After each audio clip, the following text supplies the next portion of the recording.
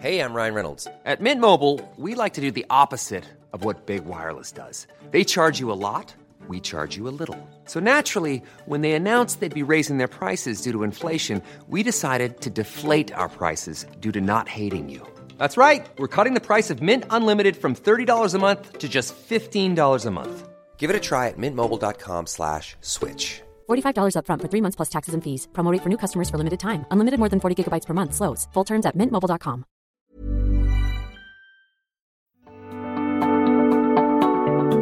The Technion Israel Institute of Technology is where some of Israel's brightest minds ask the biggest question of all. What if? What if they could take on the world's biggest challenges? What if they could develop life-changing environmental, scientific, health, medical, and technological discoveries that will make a huge impact on Israel and the planet? But they don't just ask the question, they answer it too. They turn those ideas into reality. They make them happen. To see just some of the incredible things they've achieved, get the Technion Booklet of Wonders at ats.org/wonders. We hope it inspires you to give them your support so they can keep doing what they do best. The American Technion Society.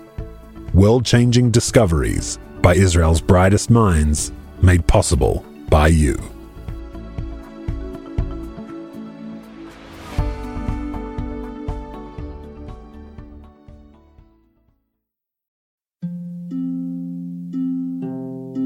Hey listeners, it's Mishi. Last week we released our 50th Wartime Diary. This week is Yom HaZikaron and Yom HaAtzmaut. And as a way of marking this milestone and these dates, Yochai Meital and I will have a series of onstage conversations in New York and Cleveland. We'll discuss the process of creating Wartime Diaries, talk about some of the challenges we've encountered, the dilemmas we've had, the insights we've gained. So if you want to hear what covering the evolving story of this war has been like for us, we'd love to see you at one of our events. All the details are on our site, israelstory.org. And meanwhile, wishing us all calm and peaceful days ahead.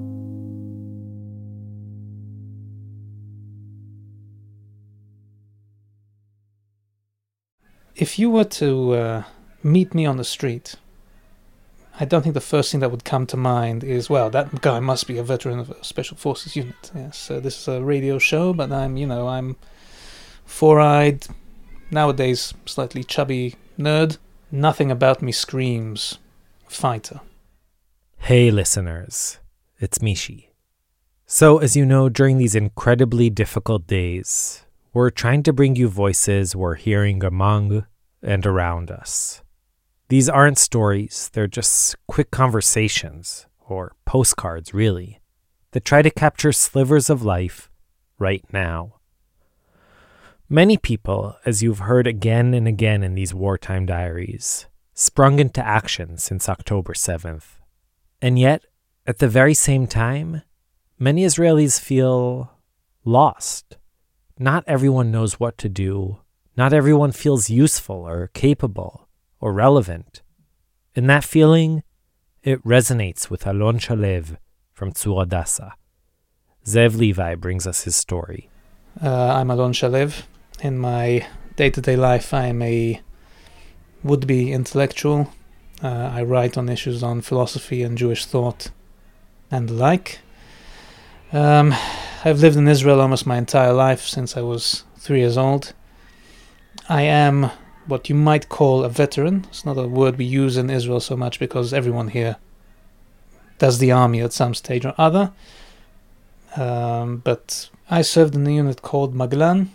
It's a special forces infantry unit, boots on the ground, counter-terrorism. My unit, the current regulars, were amongst the first to arrive on the scene and to respond before we even had a clear idea of what was happening.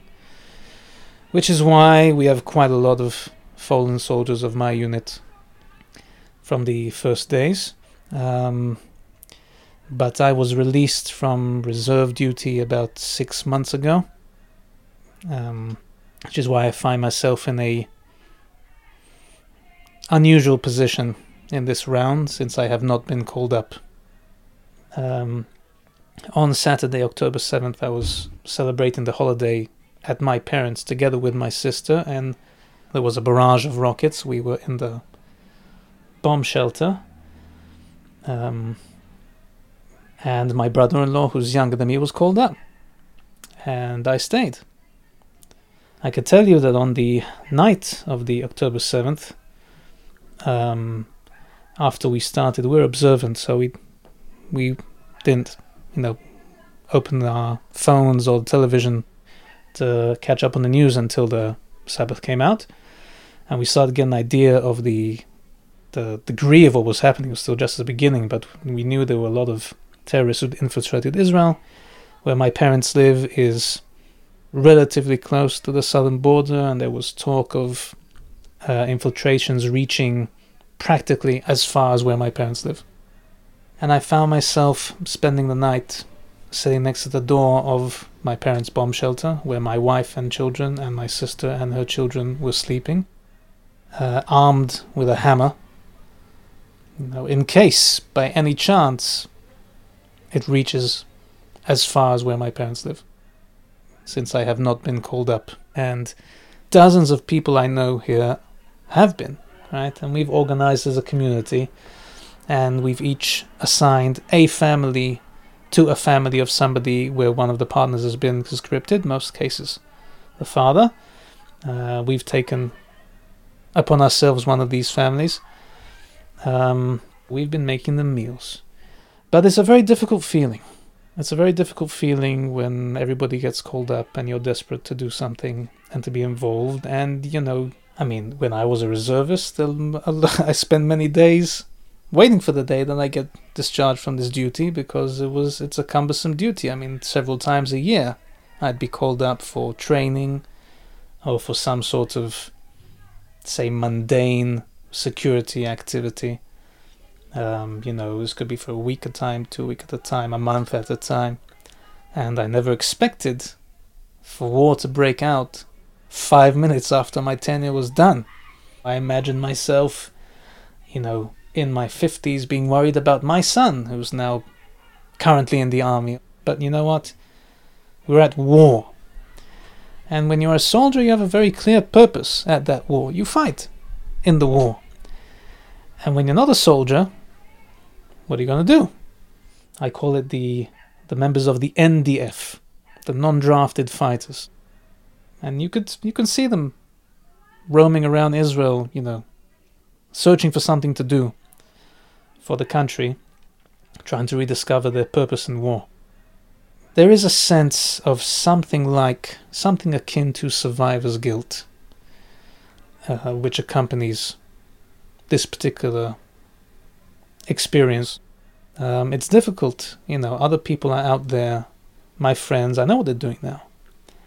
They're training all day in harsh conditions, or already carrying all sorts of operations and, risking their lives chasing down terrorists who are infiltrated. They're sleeping in the cold, on field beds at best. And, I'm sleeping in my warm bed, with my family beside me. I am not at risk. So there is a sense of guilt and a sense of shame even for being here. It's heavy. I'd like to think that if I had the opportunity to jump ahead and volunteer, even if I hadn't been called up, I would take it. Even though there's not a single fiber in my body which craves to be at war. For me, it is a duty and a harsh one. But the army has what it needs. And there are a lot of things to be done, over here. Especially in this event where the home front has been hit harder than I think ever in our entire history. There's never been an event as catastrophic, as horrendous as what happened on October 7th. It's insane. Really, it is unfathomable. No matter how many times we hear the stories, God forbid, watch documentation. I do not. I implore anyone who does not need to see these images to avoid seeing them.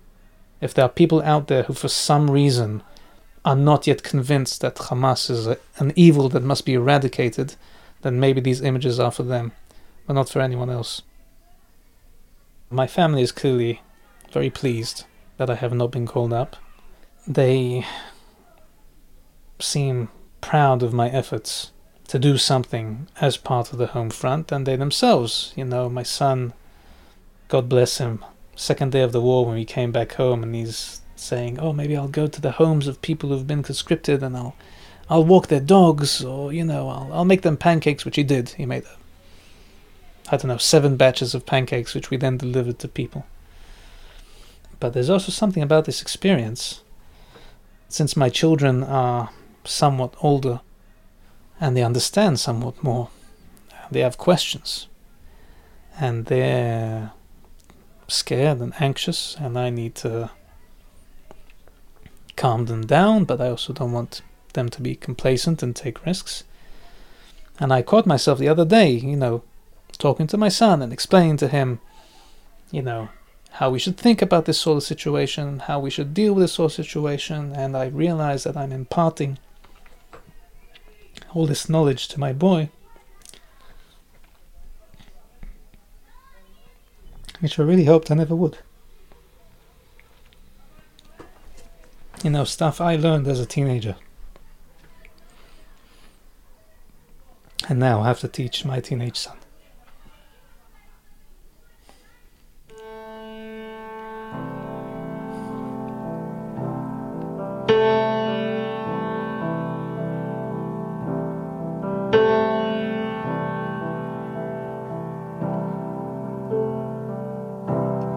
תכף אני ארצה שתלכו מפה, שאוכל כבר ליפול בשקט,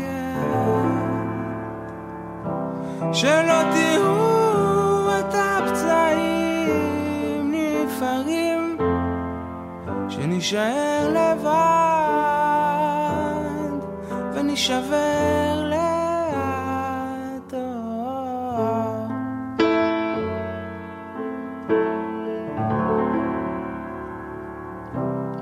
תוותרו כבר ותלכו מפה, שאוכל כבר לצעוק בשקט, בלי המבט הקרוע שלכם, שנשאר לבד ונשבר לאט.